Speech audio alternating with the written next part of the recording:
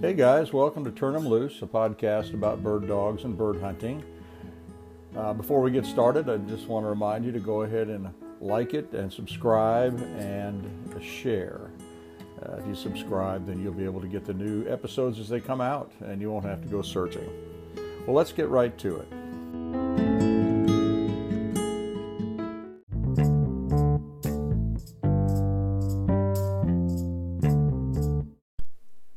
Well, guys, I've got a new sponsor for the podcast, and it's Electronic Shooters Protection, ESP for short. And the website is espamerica.com. And they are exactly what it sounds like. They manufacture electronic ear sound attenuators. So what I did is I reached out to him and said, listen, I'm practically deaf, and I really like your product. I'd like to give it a try. It sounds like it's perfect for what I need. I went and got a hearing test and found out that, in fact, nothing about any of my hearing is in the normal range. Doctor said, your right ear is about shot, your left ear is not far behind it. He said, you're a left-handed shooter, aren't you? And I said, yes, I am.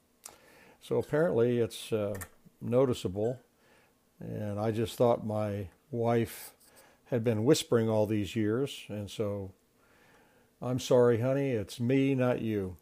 But anyway, these guys take your ear molds that you have made and send into them, and they manufacture form-fit protection for each ear, and they will protect your ear from any noise over 90 decibels, which is what it takes.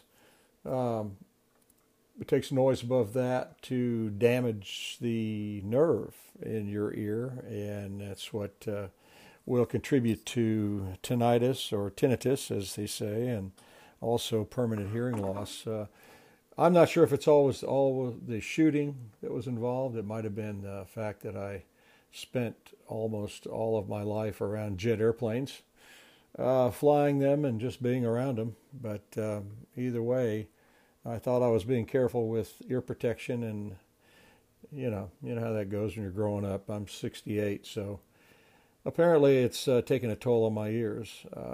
I sent my stuff off to them, which was a copy of my latest hearing test and the ear molds that I had made, and they said that they would get my ear attenuators back to me in 10 to 11 days. It took exactly 10 days. So they are here.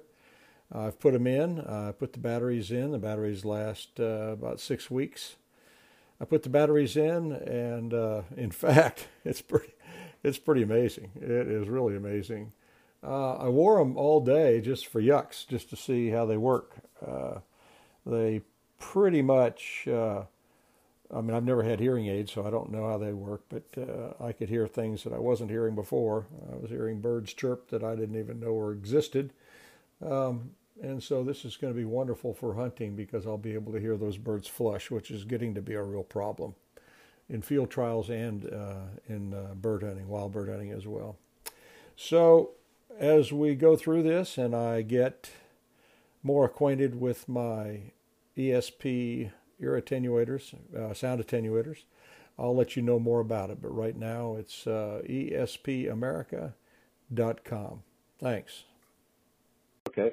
Yeah. All right. Well, I'm on the phone with Scott Linden, and you guys know him from Wingshooting USA, and also he's been around the sport for a long, long time.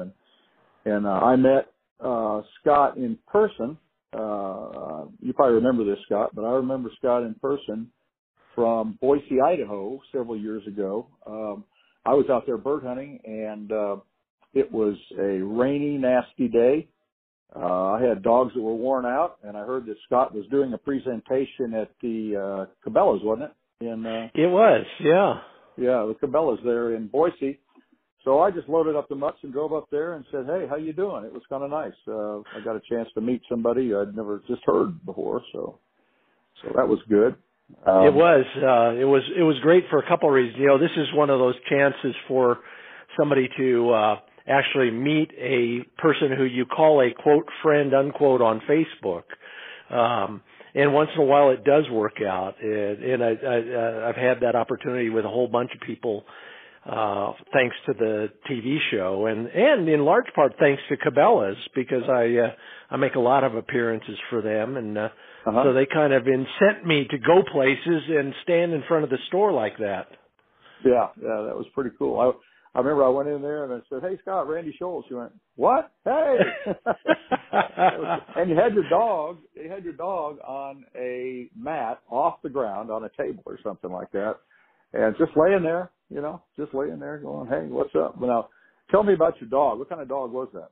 Well, I'm lucky enough to get all my dogs from the same place. It's a breeder in Idaho, Three Devils Kennel. They're all German wire-haired pointers. You met Buddy way back then. I since had his grandnephew, Manny, who is now chasing birds in heaven and busting coveys all over the place, I'm sure. And now I have his grandnephew, Flicker, who's 19 months old, and he's carrying on the tradition. The table dog Wingshooting USA thing is kind of what everybody expects now when they walk into anything that I'm doing, and he's the best of the bunch. Flick will fall asleep on that table in the middle of the Pheasant Classic in Mitchell, South Dakota. Oh, that's something. Yeah. I remember I called you a couple of years ago, and I was hunting the grassland south of Pierre. And I said, "Scott, come on over, let's do some hunting." We'd kind of talked about doing that. And that's what you were doing. You were at the Cabela's there in Mitchell. And you shot me down. You turned me down for of all reasons, because you got all kinds of invites to hunt private land. And I said, I thought that was a terrible reason to turn me down to go hunt private land pheasant. Oh my gosh, what a deal. And the odds are it was with one of the governors out there as well. So and that's, I'm the luckiest guy in the universe. Wingshooting USA, the TV show, is the best job you could ask for if you truly love bird hunting and bird dogs. I do get a lot of invitations like that. But, the thing that most people don't know about my life is I'm not just, on-camera talent. This is my lifestyle. So when I'm not hunting private land with big shots or with little shots or with nobody, I'm out there just like you. I was on the grasslands probably before that looking for sharptails. And, on any given week, I'm hunting Bureau of Land Management property somewhere, right, doing the same thing everybody else is, because I just love to do it, and I love playing with dogs, and so here I am. That is so cool. So tell me a little about your TV show. Is that still in production? How's that working? Yeah, we're going into our 12th season as we speak. Mm-hmm. In fact, I just voiced a script for a new episode this morning. The new episodes will launch in late June on about 8 different networks. Our flagship stations during the summer are some of the Discovery networks, if you're familiar with them. It seems like they own everything these days, but they have a network called Destination America. They have another one called American Heroes Channel. We're really flattered to be on there.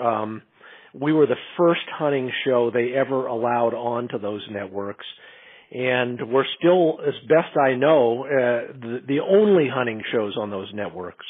And we're on those, number one, because they're gigantic. They dwarf all the outdoor channels.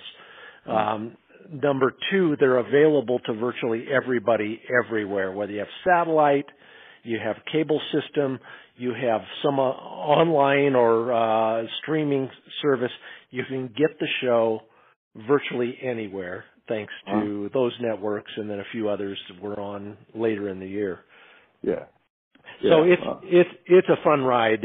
12 years of going out with the same 2 camera guys every year, Tad and Lynn, and I'm knocking wood as I say that, who are the best in the business. Our job is to show people how to have more fun, bird hunting and enjoying their bird dogs. And while the name of the show is Wingshooting USA because one of the big sponsors has a website called that, it's really all about the dogs. And, I mentioned Tad and Lynn. That's one more camera guy than all the other shows have. Mm-hmm. And the reason I have two camera guys is so that Lynn could get on his hands and knees and take great pictures of dogs most of the time. Right. And that's what he does. He is the hardest working cameraman in show business. And if you watch the program, you know what I mean. Yeah, absolutely. I was thinking about that.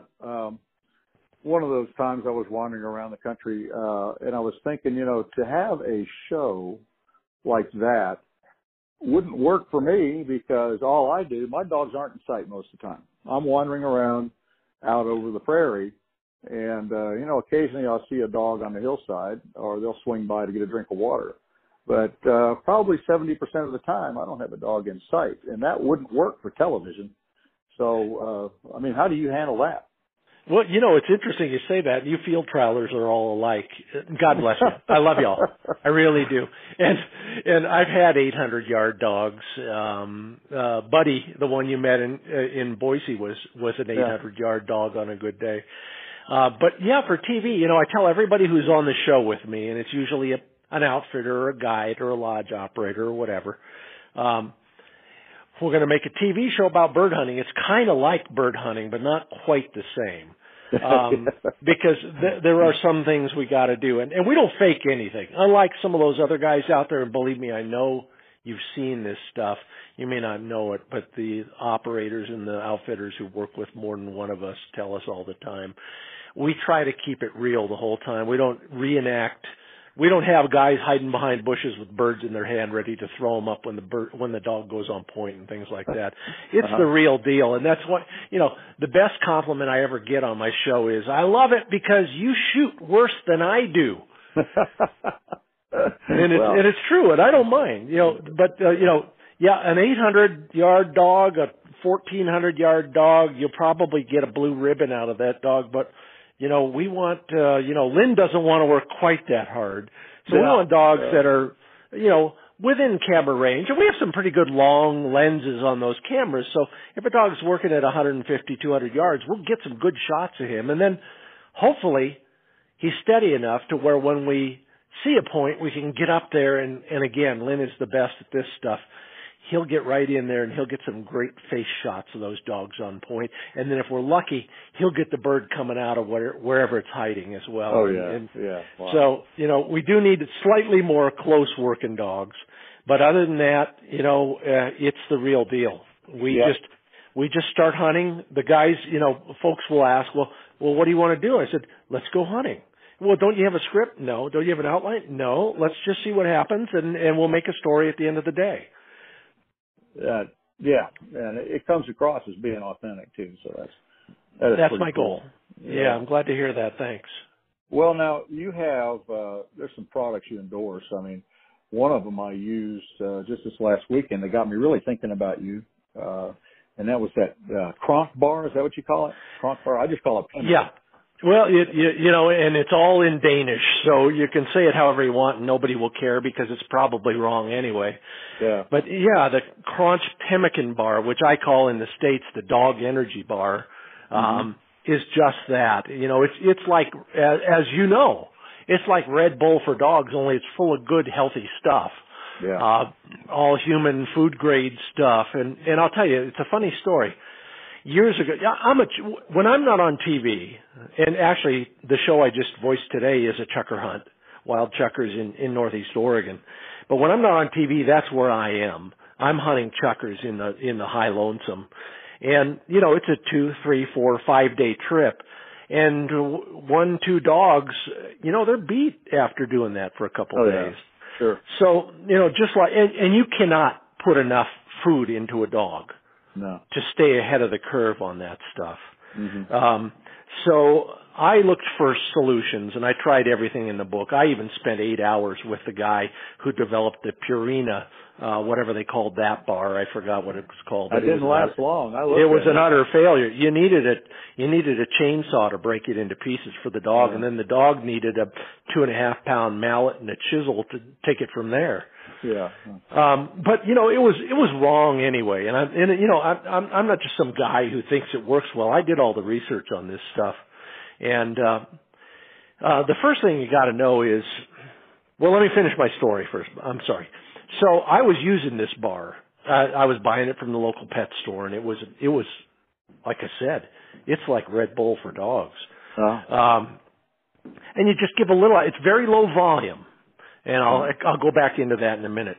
But one day I walked in, and it wasn't there on the shelf anymore. And they said, yeah, we were getting it straight from Denmark, and they quit sending it, and we don't know where you can find it. So I literally conducted a worldwide search for this stuff, and I finally got through to the makers in Denmark.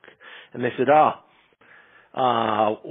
we just fired our U.S. distributor. And I said, I'll take it. So now I'm the guy for the sporting dog market in the U.S. for this dog energy bar. And if you want to learn more, I mean, I'm not going to bore you with all the details, but if you go to dogenergybar.com, got all the nutrition information, everything else. This is what I'll leave you with. Dogs cannot process enough food on a long hunt or on a really intense one-day hunt, for that matter, to get the energy out of it they need. We can't feed our dogs enough, and even if we could, we wouldn't want to feed them in the morning of a hunt or a trial, because then they'd have all that stuff in their gut, which would either be dangerous because of stomach twist, or it would just rob energy because they have to process all that food. Yeah. So you need a low volume, high energy product. Dogs don't get their energy from simple carbohydrates like we do. We can eat a Snickers bar and we're good to go for another hour. They get the same thing from fat. Mm-hmm. The problem is a high-fat, low-volume food there is no such thing. Part of the reason is it's hard to keep handy. If you get up into the high-volume fat content, it's goop. You're not going to put that in your hunting vest. So these guys figured out how to do it and make it into as you know, it looks like a giant Hershey bar. Sure does, yeah. But it's about 50% fat, and it's good fat. It's salmon fat, pork fat, like I said, human grade stuff. And you give your dog a little bit of this every hour or two, and they stay wired in a good way. It's not like methamphetamine. It's like us eating a whole bunch of complex carbohydrates that are good for us. Yeah. And it's been a real breakthrough for the bird dog world, because nobody's had anything like this before. Well, let me tell you a little story. This is why, and this is what got me thinking about you and calling you and everything. I was making the cuts through this Georgia Region Championships, through this National Shoot to Tree trial. It happened last weekend, and I had a 9-year-old dog. It was the only one. I had started out with 4 dogs, and through handler error, I'll admit it, I lost 2 of them. And through just her being just a cranky little witch, I lost another one. And then I had my oldest dog, 9-year-old female Brittany, who had won this before back in 2016. I thought she was over the hill. She was actually doing a little limping. I mean, she was a little slower, but she kept on making the cut. So I was getting a little concerned after the 3rd time she made the cut in 2 days, and we had 2 more runs to go if she was going to go all the way, about her nutrition. I wanted to keep her energy level up, and I was sitting there. I called a friend of mine, and Maggie Parsley. I've already interviewed her, so everybody knows her if they listen to this podcast, but she's a big-time field trial. And I said, Maggie, here's what I got. And, she asked me, how you doing, and blah, blah, blah. And I said, yeah, I'm trying to get some nutrition into Ruby, my dog. And she said, I said, wait a minute, I've got some pemmican bars. I've had those. I bought them last year, 2 years ago maybe, and they're still there. I've got them in the back. And she said, Randy, are they those clock bars? And I said, yep. And she said, I've got those. That's what I feed my dogs in field trials. And so I went back there and knocked off a half a square and gave it to her and made sure she was hydrated. And then every time she kept making the cut, I'd give her another half a square and keep on keeping her hydrated. And I got to tell you, well, she won it. I mean, she won the whole thing, which was pretty awesome for a 9-year-old dog. So, I mean, I think that directly related to her doing as well as she did. That's just my personal testimony for your cronk bars. And, you know, so I guess I sound like an ad on TV, but I'm telling you, it worked. So. Well, of course, being an entrepreneur, I've written all that down, and don't worry, you'll see it somewhere else eventually. Yeah. Well, it won't cost you too much either. Yeah. Don't worry about it. I love it because, number one, congratulations again on the air, if you will. Number two, old dogs are one of the soft spots in my heart. And so, you know, just to see a dog that's doing that, you know, old or new or somewhere in between, they just need more fuel, and we can't give it to them. We can eat a cheese sandwich at lunchtime because we're not going to jump over a barbed wire fence and risk stomach twist. That's not our problem. It's a major issue with a dog. And if we give our dog some, you know, Karo syrup or you know, chocolate bar, God forbid, or part of our sandwich, that's the wrong fuel anyway. Right.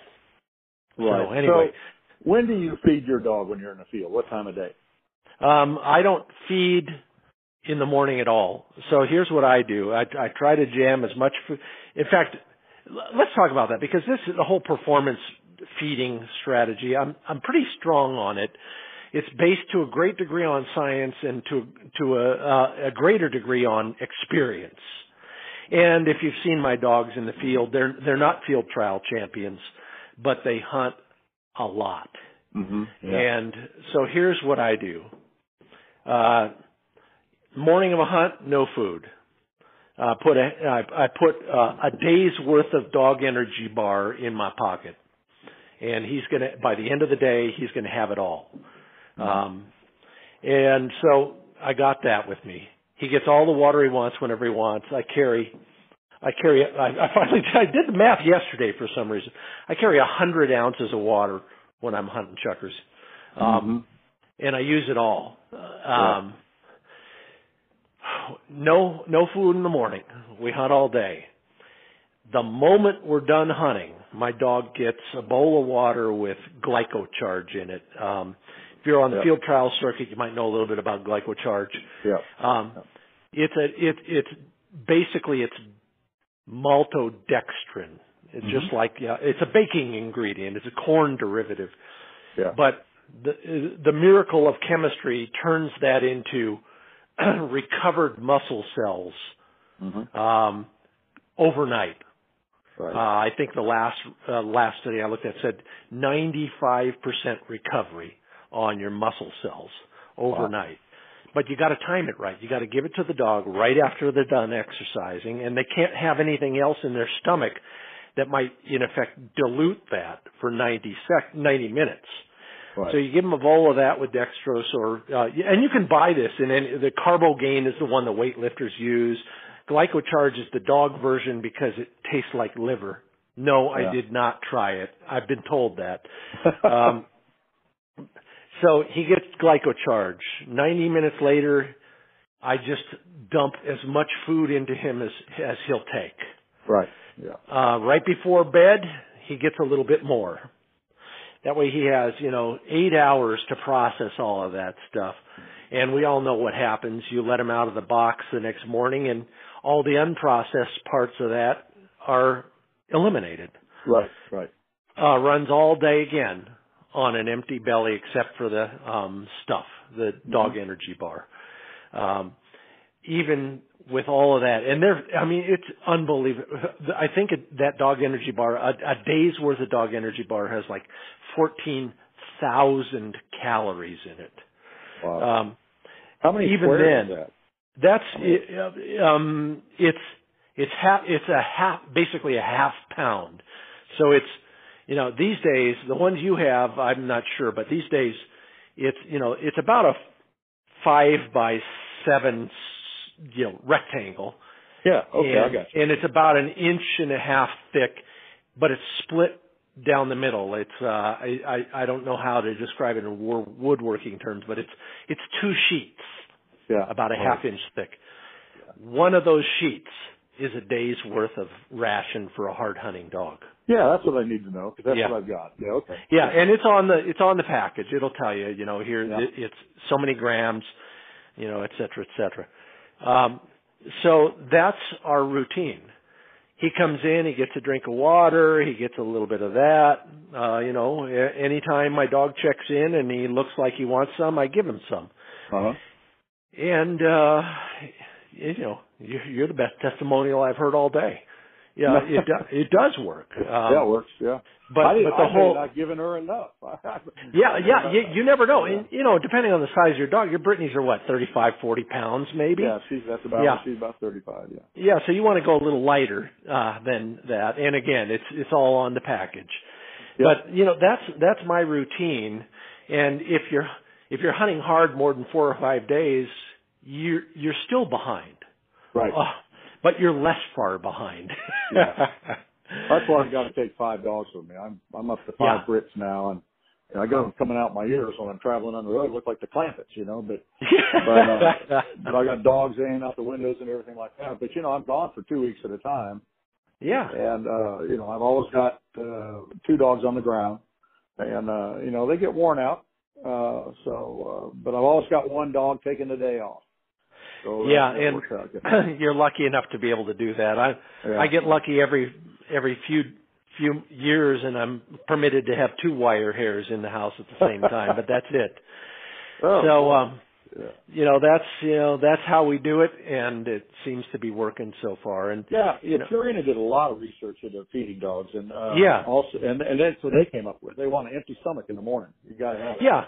And I hear, we get on social media a little bit, and I've got a group called Bird Dogs and Fly Fishing Closed Group. I think we're both members of that. And I tell you, every once in a while, someone will say, "Hey, what do you guys feed?" And I'm going, "Oh gosh, here we go again." It just goes in. Yeah. And then, what do you feed when you're in the field? Oh boy, here we go. Them's fighting words, that's for sure. They are. But, I say, you want to talk dog food.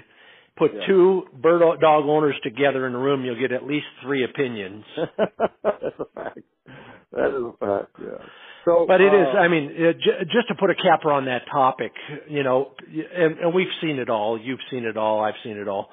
People are feeding everything from Walmart's Old Roy to, to the raw food that they make themselves and all that. Yep. There are hunting partners. They are elite athletes. We expect excellence from these animals. Mm-hmm. The least we can do is feed them right. Mm-hmm. Yeah, absolutely. And I actually called Purina, and I'm up to my 4th callback now as I work my way up through the bureaucracy of Purina to try and talk to somebody about food. And I can see why they're gun shy. I mean, they've probably been ambushed before by somebody.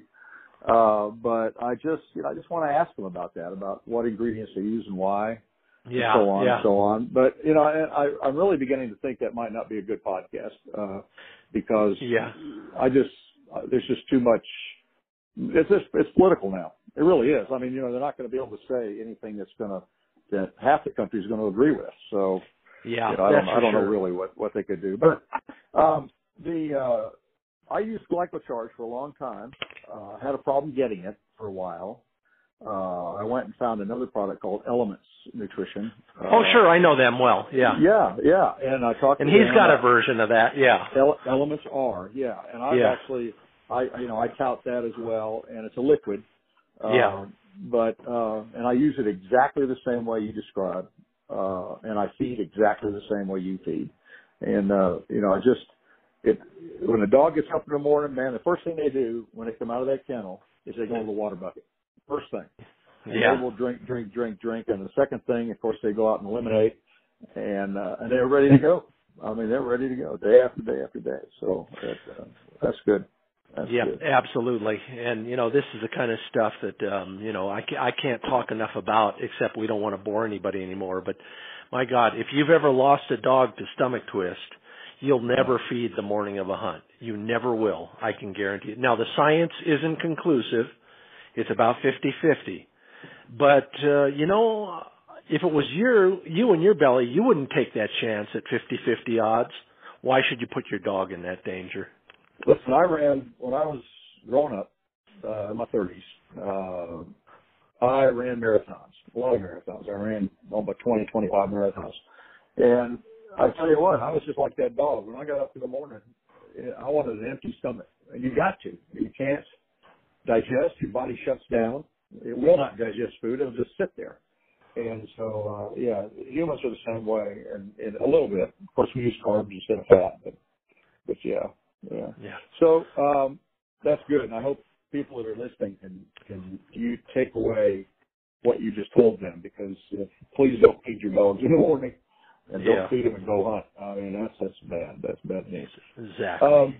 There's a couple things on your website I thought was pretty cool. At ScottLindenOutdoors.com, and you have a checklist called the Ultimate Upland Checklist. Free download, it says. And I have downloaded that. That thing is all-inclusive. I mean, it is. I don't need probably 70% of what you have on there. But if I do need it, and I go down that checklist, I will definitely have it in my truck.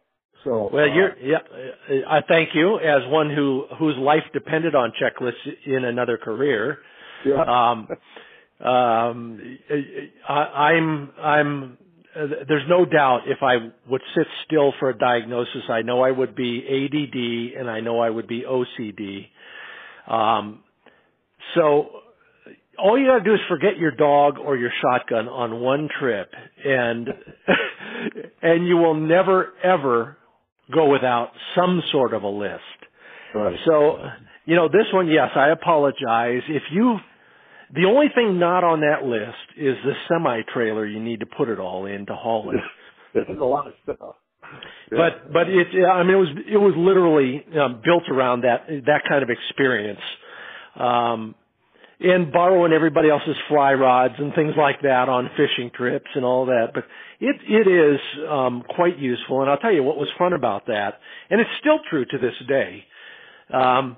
So you put it together, and then you go on Facebook and you say, here's the list. What's not on it? And every year you get 2 or 3 other things that are, great. And so, we're up to version 4.4 or something like that on it. Yeah. It's just an Excel spreadsheet. Go to the website, download it. Like you said, the first thing I do is I cross all the stuff off I don't need. If I'm not hunting ducks, I don't need camo clothing, et cetera, et cetera. Yeah. So, but it does save you a lot of headaches. Yeah. I recommend having that for sure. Yeah. Yeah. So that's been a lot of fun and a great project, and I've enjoyed the heck out of it. So, I read the book. In fact, you sent me a copy of your book, and I read it. I sat down and read that thing cover to cover. It was great. I loved it. And it's called What My Dogs Taught Me. Is that correct? I have it right? What the dogs taught me. Yeah. And I really liked it. What possessed you to write a book, and why? What did you learn from that? Well, being a music major, I always thought I was a great writer, and I mean that facetiously, of course. But that's where I did learn what little writing skill I have. But it was funny. I got summoned to the Outdoor Channel one day back when I was doing radio, and they said, "Hey, we want you to make a TV show for us." I said, "Okay, yeah," because this is back in the day when networks paid you instead of the other way around. So they said, "We've seen you do this kind of fly fishing stuff. We love what you do with fly fishing." And I said, "Okay, I can do that, but to make it interesting, I want to put some bird hunting in there." And they looked at each other and they said, "All right." So I went home. That deal showed up. Back then, you still got your really fat contracts via Federal Express. So that got to me. I was signing that, and they literally called again and said, "You ever heard of this high definition stuff?" And I said, "Yeah, why?" "Well, we're going to start broadcasting in high definition on and we want another title from you." And so I said, "Okay, well, someday I'm going to write a book called What the Dogs Taught Me." Uh-huh. They said, "Contract's on the way." So I made both of those shows for the Outdoor Channel for 3 years, and it was spectacular. It only took another 7 years to get around to writing the book. But I finally got it out, and it's one of those. It was one of those things. You just got to get it off your chest. And maybe your podcast is all about that, and maybe somebody else's restoration of their '63 Chevy pickup. You just got to do it. Yeah. And the thing that got me inspired to do it was, I'm a student of study. And I try to learn as much as I can from everybody. You'll see me at the seminars. When I'm not given one, I'm sitting in the audience for somebody else's. And I realized that there's a book's worth of stuff that nobody else has put down on paper. It's not in anybody else's video. So I'm going to do that. And I did. And it's little bits and pieces. You could open it to any page and there's, an idea there. And the goal of it was, if you're a fly fisher, you might have heard of a book called The Curtis Creek Manifesto. It's a comic book, but it's the best book for learning how to fly fish, because it shows you and tells you all the things that your best friend would show you and tell you if you were able to fish with him all season, for a couple seasons. That's what I wanted to put into this book. All the stuff that would help you kind of shorten the learning curve. And, it's everything from how to feed your dog right during a hunting experience to, hey, have you ever thought about why your dog moves when you flush a bird in front of him? Have you given any thought to the fact that it might be you're blocking his view of where the bird's flying? Mm-hmm. That's beautiful. So you want a steady dog, and you NASTR guys, you couldn't care less. But in the NABDA world, we need our dog to be steady, to wing, shot, and fall. So don't block his view. Yeah. So anyway, that's the kind of stuff in the book. It was spectacular. I have a great publisher. I've self-published a book before, and I'll never do that again. I was lucky enough to, a New York publisher came knocking on the door, and I went with them, and it's been spectacular. In fact, we're waiting for the third printing of that book right now. Oh, that's great. So it is fun, and if you're looking for it, look for it on my website so that I can make $4 instead of $1.05, which is what Amazon gives me. Yeah. I'm going through all that now. I've got my first book is at the editor now, and we're doing all that. And I know a little bit about what you're talking about. That's, like I said, it's the first one I've written. But it's called Endless October, and it's going to. I love it. It should be out a couple months, probably. I don't know. We'll see. Who knows? Can't wait. Looking for who's your publisher? Well, it's Wild West Publishing. It's sure. Just kind of I'm working with them. It's nobody big. I don't know nothing. All I know how to do is write. I don't know nothing about the rest of it. So these guys are helping me out. And, and that's the way to do it. I mean, now we're getting into the weeds a little too deep for most people, but there are. God bless you. If you want to self-publish or publish an ebook these days, it's a piece of cake. It is, yeah. But you got to have what I did. I'll leave you with this. So I wrote the first book on an entirely different subject, and it's at the printer. And the boss printers turn around and look at me and says, "How big's your garage?" I said, "Why?" He said, "Well, most of these are going to be sitting in there for a long time." Yeah. Oh, yeah. Well, I still got a couple dozen of those laying around. Now it's all print on demand, Yeah. There's nothing laying around. You order it, they print it and send it to you. It's these now. So. But anyway, Well, that's good. I want to ask you about a couple more things before we run out of time here, and that is, now you went to just give me a short summation of Pheasant Fest. You went there, and I saw on your website you talked about it, how to approach it and how to do it for the best experience, which I thought was wonderful. I've never seen anything like that about Pheasant Fest, and I thought it was great. Thank you. Yeah. I'm an old hand at not just Pheasant Fest, but back in another life when I wrote that other book. In fact, I'm sorry, I am going to go back into the weeds. So I used to speak at a lot of sportsman shows, like 7 in a row. My wife almost changed the locks on the doors one year. Oh boy, yeah. Because you leave on New Year's Day and you come home on Easter Sunday. I mean, that's the commitment you make sometimes. Wow. So I'm getting ready to do the first version of that, and the show producer says, and on top of everything else, you can sign your book. And I said, I don't have a book. He says, well, can you write one? So I did. Yeah. So and I did, and I signed books, and I did all that. But yeah, so anyway, in the course of doing all of these shows, I've learned that there is a strategy to this stuff. If you're just going because the weather's crappy, that's one thing. But most of us aren't doing that these days. And whether it's a plain old sportsman show, and this is the classic time of year for all of those to happen, or something more specialized like Pheasant Fest, the first thing I tell everybody is take a load off, sit in the audience at some of these seminars. Yeah, a lot of them are bad. A lot of them are mostly bad, but most of them have one or two things that will be of value to you. Just pay attention, look for those. Remember them. I figure one idea per hour is pretty good in my book. I could use all the help I can get. So go to the seminars. Be methodical about this. You can easily be distracted by all the bright, shiny objects. But if you want to book a South Dakota lodge for opening weekend, you got to work at it.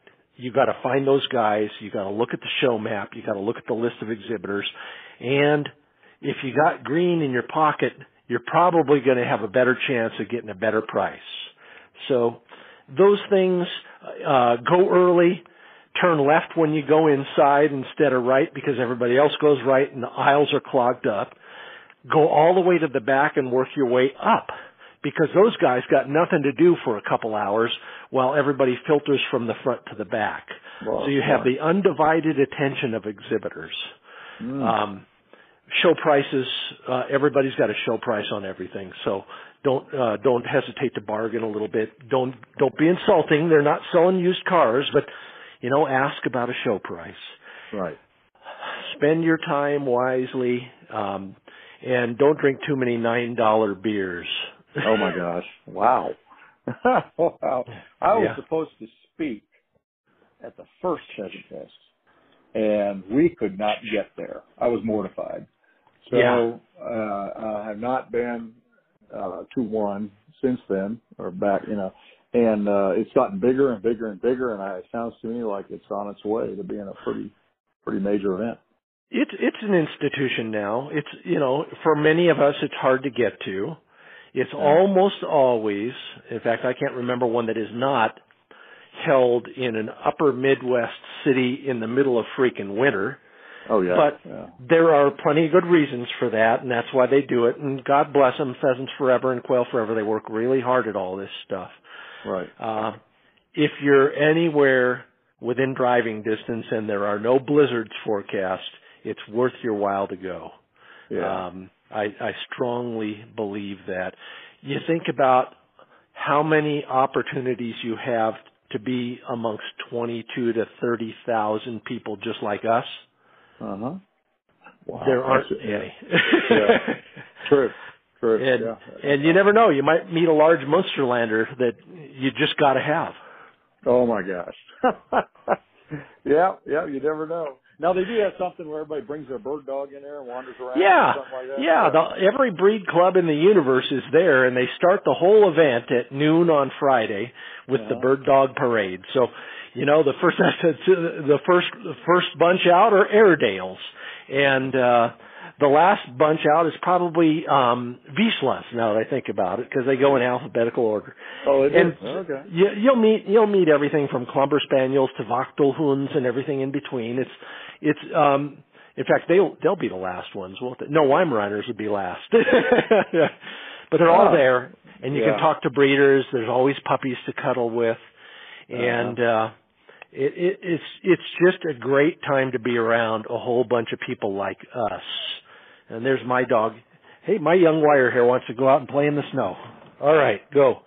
But there is one other event that's as close to that as you're going to get, and the best news is it's on opening weekend of South Dakota's pheasant season.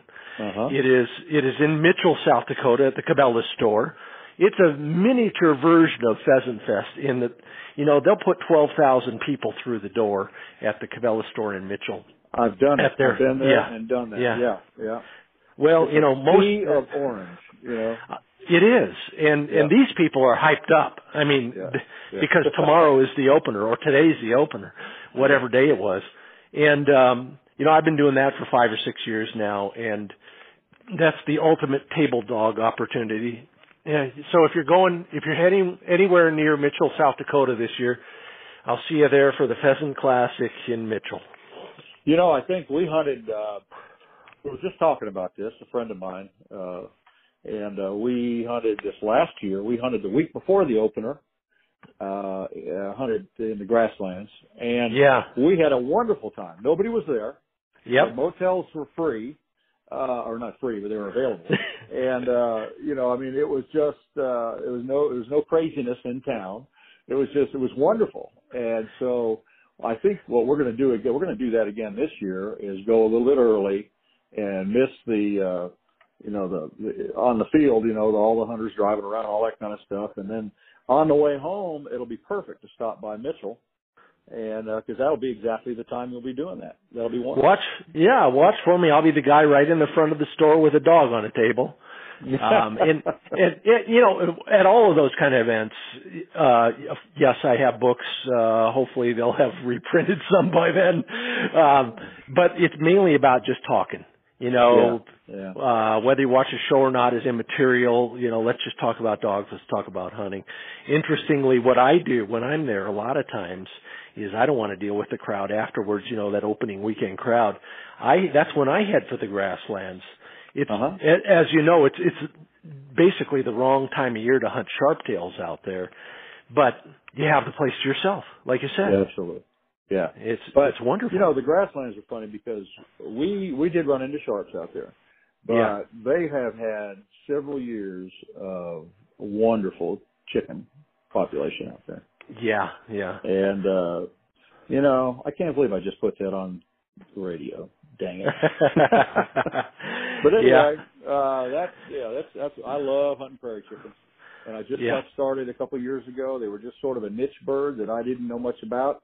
And finally, last April, I went out and talked to a DNR guy in Nebraska. I got on a lek, and I filmed them on a lek, doing their mating rituals, and learned a lot about them. And now I'm hunting them regularly, and they are wonderful, wonderful bird. But anyway, let me ask you about young people in the sport. What about introducing young people? Do you have any thoughts on that, and how we should go about doing that?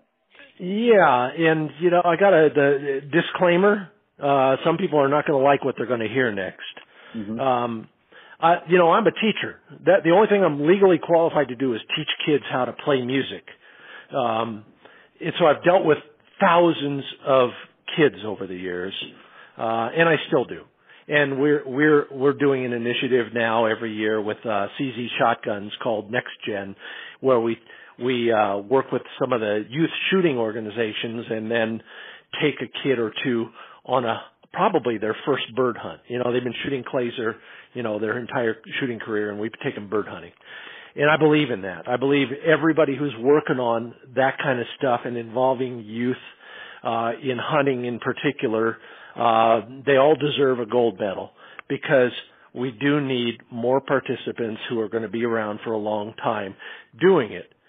But why do we need that? Or why do we need anybody hunting I don't want to give up my good spots. I certainly don't want to see some guy's truck parked there when I pull up. Exactly. Mm-hmm. But, and what amazes me, Randy, is how many people don't know this. There's a law called the Pittman-Robertson Act. Oh, yeah. Yeah. And hunters asked Congress to enact this law back in the 30s. And there's a corresponding fishing one called Dingell-Johnson, which is even more fun to say. But they asked Congress to put a tax on guns, ammo, hunting vests, and anything else hunting related. That tax is paid by us. We may not know it because the manufacturer pays it when they sell the gun to the distributor, to the retailer. It's an excise tax that pays for most of the game management and habitat management that takes place in any state. Now, I only say that because most people would say, well, my licenses do that, or my state income tax, or whatever. No, they don't. In any given state, 60 to 75% of the money that's spent is handed to the state from the feds through that program. Right. And then the rest comes from license fees and tags and things like that. There are only a few states in this union. In fact, there's only 2 that I know of that have any kind of a statewide taxation that actually helps pay for game and habitat management and acquisition. The other thing is duck stamps are how we buy wildlife refuges. There's really no other way that happens. So, when I get into a discussion, and I'm being political here about politically correct, when I have a discussion with a non-hunter, the first thing I tell them is, you want to help wildlife? Buy a hunting license. Mm-hmm. Buy a gun. Because that's the only way it gets paid for. They're not paying for it. Right. And as we all know, when you improve habitat for prairie chickens and whitetails, the western meadowlarks and the pine warblers also enjoy that same enhanced habitat. Absolutely. All right, so that's why we need more hunters. Mm-hmm. Youth are a great opportunity. So are inner city families. So are single parent families. So are minorities. So are women. Mm-hmm. The lowest hanging fruit is the one that nobody's been talking about but me for the last 12 years. Take a friend hunting. Our peers are the most likely to, number one, go along with it. Number two, they have the money to spend on it. Number three, they're kind of like us already, so they probably are prime. And all we got to do is ask them. Mm-hmm. You take your next door neighbor who already likes you and probably asked you what you were doing last week in South Dakota. All he has to do is turn around the next week and call Cabela's, and he's a hunter. Poof. Yeah. There's a lot of talk about R3, recruit, retain, reactivate, blah, blah, blah. Well, all that works, but every other demographic has something working against it. Mm-hmm. Access, money, political correctness, et cetera, et cetera. My problem was I couldn't take my kids out of school. They would get flunked. They would get set back a grade if I took them out of school without proper reason, and hunting was not a proper reason. Well, and that's good. That's before the teacher rags them for going out and killing Bambi. Oh yeah, on and on. Yep. So it's guys like us, it's gals like us, and that flies in the face of a lot of great groups and their initiatives. Mm-hmm. But here's the reality: most children are introduced to hunting by their fathers. Right. We can do all we want at youth hunts and conservation days and all that, but if they go home and there's no dad there to show them how to be safe with a firearm, or how to track a deer, or how to find a good spot to boost a quail out of a bush, then it's all for naught. So let's make the fathers into hunters, or remake the fathers into reactivated hunters, and then let them do the heavy lifting. Mm-hmm. It's the right way to go. It is. And like it I really said, is. you know, when I write that, and I've written that several times in various publications, people don't like to read it because it doesn't help the organizations or the people who make a career out of running youth hunts or conducting programs for kids or inner city or whatever. Right. But it is the right way to grow the sport. Right. And right. enhance the habitat. Well, yeah, and that's something that I tell you, I hadn't considered some of that myself. But and that is a wonderful segue to my next question, and that is, what do you see as the future of our sport, bird hunting? The good habitat's going to be privately owned. Mm-hmm. That's just the way it is. I know you were in effect a federal employee, and I appreciate your service. But when has the public sector ever done a better job of managing anything than the private sector? Yeah. And that's what we're talking about here, and like I said, I deal with it every day. I walk the same hills everybody else does. I see what happens when the cattle overrun a stream and it gets, it gets eroded or the water temperature gets too high. I know what happens when somebody turns tall grass meadow into a cornfield. So I feel the pain because I live it every day. I think that there need to be more incentives for the private sector to do more to invite hunters onto their property. And it's happening. CRP is the one we all jump to first. There are other related programs, whether it's a walk-in hunting program in Kansas or the plots program in North Dakota. All of those work. Someday, we'll even get the ethanol industry off the dime and helping instead of hindering in that world. They should be subsidizing some more of that walk-in habitat in corn country, for example. But I think that's where it needs to go. And I know I'm on a soapbox and I'll step off of it now, but if you want to find decent habitat, it's just like anything else. The only people who are going to do a good job of it are the people who benefit financially from doing it. Right. And as we all know, the bureaucrats and the agency people couldn't care less. In fact, they wish, to a great degree, they wish you wouldn't show up. It just makes their life harder. I guess it does. I hunt public land. I can't say that exclusively. I do hunt, for example, in Montana, that block management program they have going on. When it first started up, I wasn't a big fan. But now I'm a huge fan because they did it right. It's working. And I'm hunting private land every day. And you have to jump through some small hoops, but this is good stuff. And I never go anywhere without my BLM map.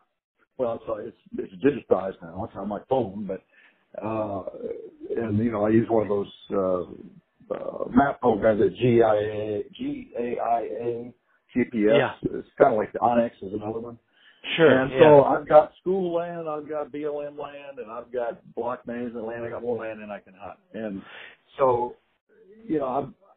if I had to, when you said it'll be in private land, I kind of went, I don't want to hear that. But I can see that it already is a lot.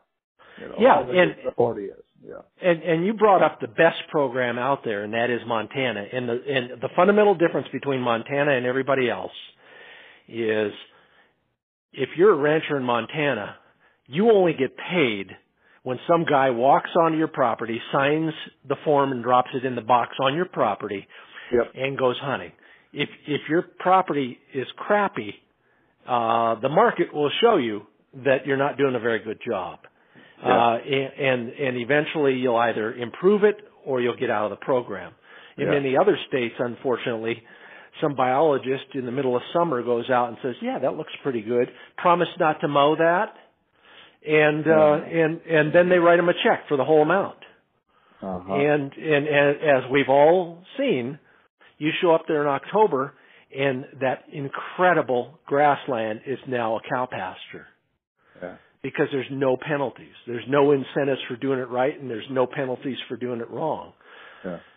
So if when I'm the emperor of the universe, we're going to have block management Montana style all over the world. Yeah, that's I've made some really good friends up there with the ranchers because I show up on time. I take care of I've been in roundups. I fixed fences. I pulled trucks out of the ditch. I've been pulled out of the ditch. And you make friends over the years. I visit the same places year after year. Good people, really. Yeah, and let's give a hand to all those folks who do this. They don't have to do this stuff, and they're not making a profit on it. They're doing it because they believe in our pastime and the conservation benefits of it. And whether it's that or it's simply being nice at the tavern at the end of the day by buying a drink for the guy next to you, with no expectation of being invited to his place. We got to remember we're guests in a lot of these places. And if I ever write another book, Randy, it's going to be about this kind of stuff. Rural America built this country, and it's still what feeds this country. And these people, they may be wearing boots and flannel shirts, and there might be something funny on the boots, but those people are the ones that really support wildlife on the retail level. Oh, yeah. And if we can't show them our appreciation by leaving the gates the way we found them and not driving through fields but driving around fields, and once in a while knocking on the door and leaving a couple of birds, cleaned birds at the end of the day, then it's no wonder nobody wants you to come back onto their land. So be a good guest. Yeah, that's so true. Well, listen, we've come to the end of our time, Scott, and I really do appreciate talking with you. I mean, there's so much more I could ask you about, and maybe we'll do this again because I want to hear about how you came up in the sport and your history and so on. It's wonderful to hear that. So maybe I'll get a chance to talk to you again if that's possible. It is always possible, Randy, and maybe the next time we do this, it'll be sitting on a tailgate after a day out in the.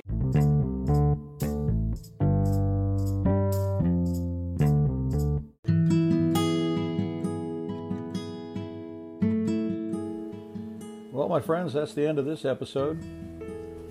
Don't forget to like, share, and subscribe, and that way you'll be one of the first ones to hear new episodes as they come out.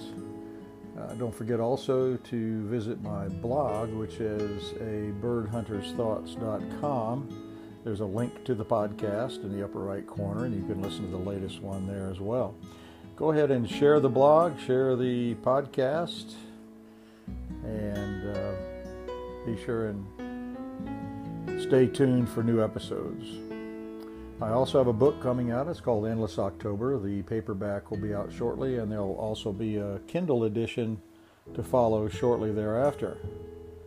Be sure and try to be the man your bird dog thinks you are. And until next time, happy hunting.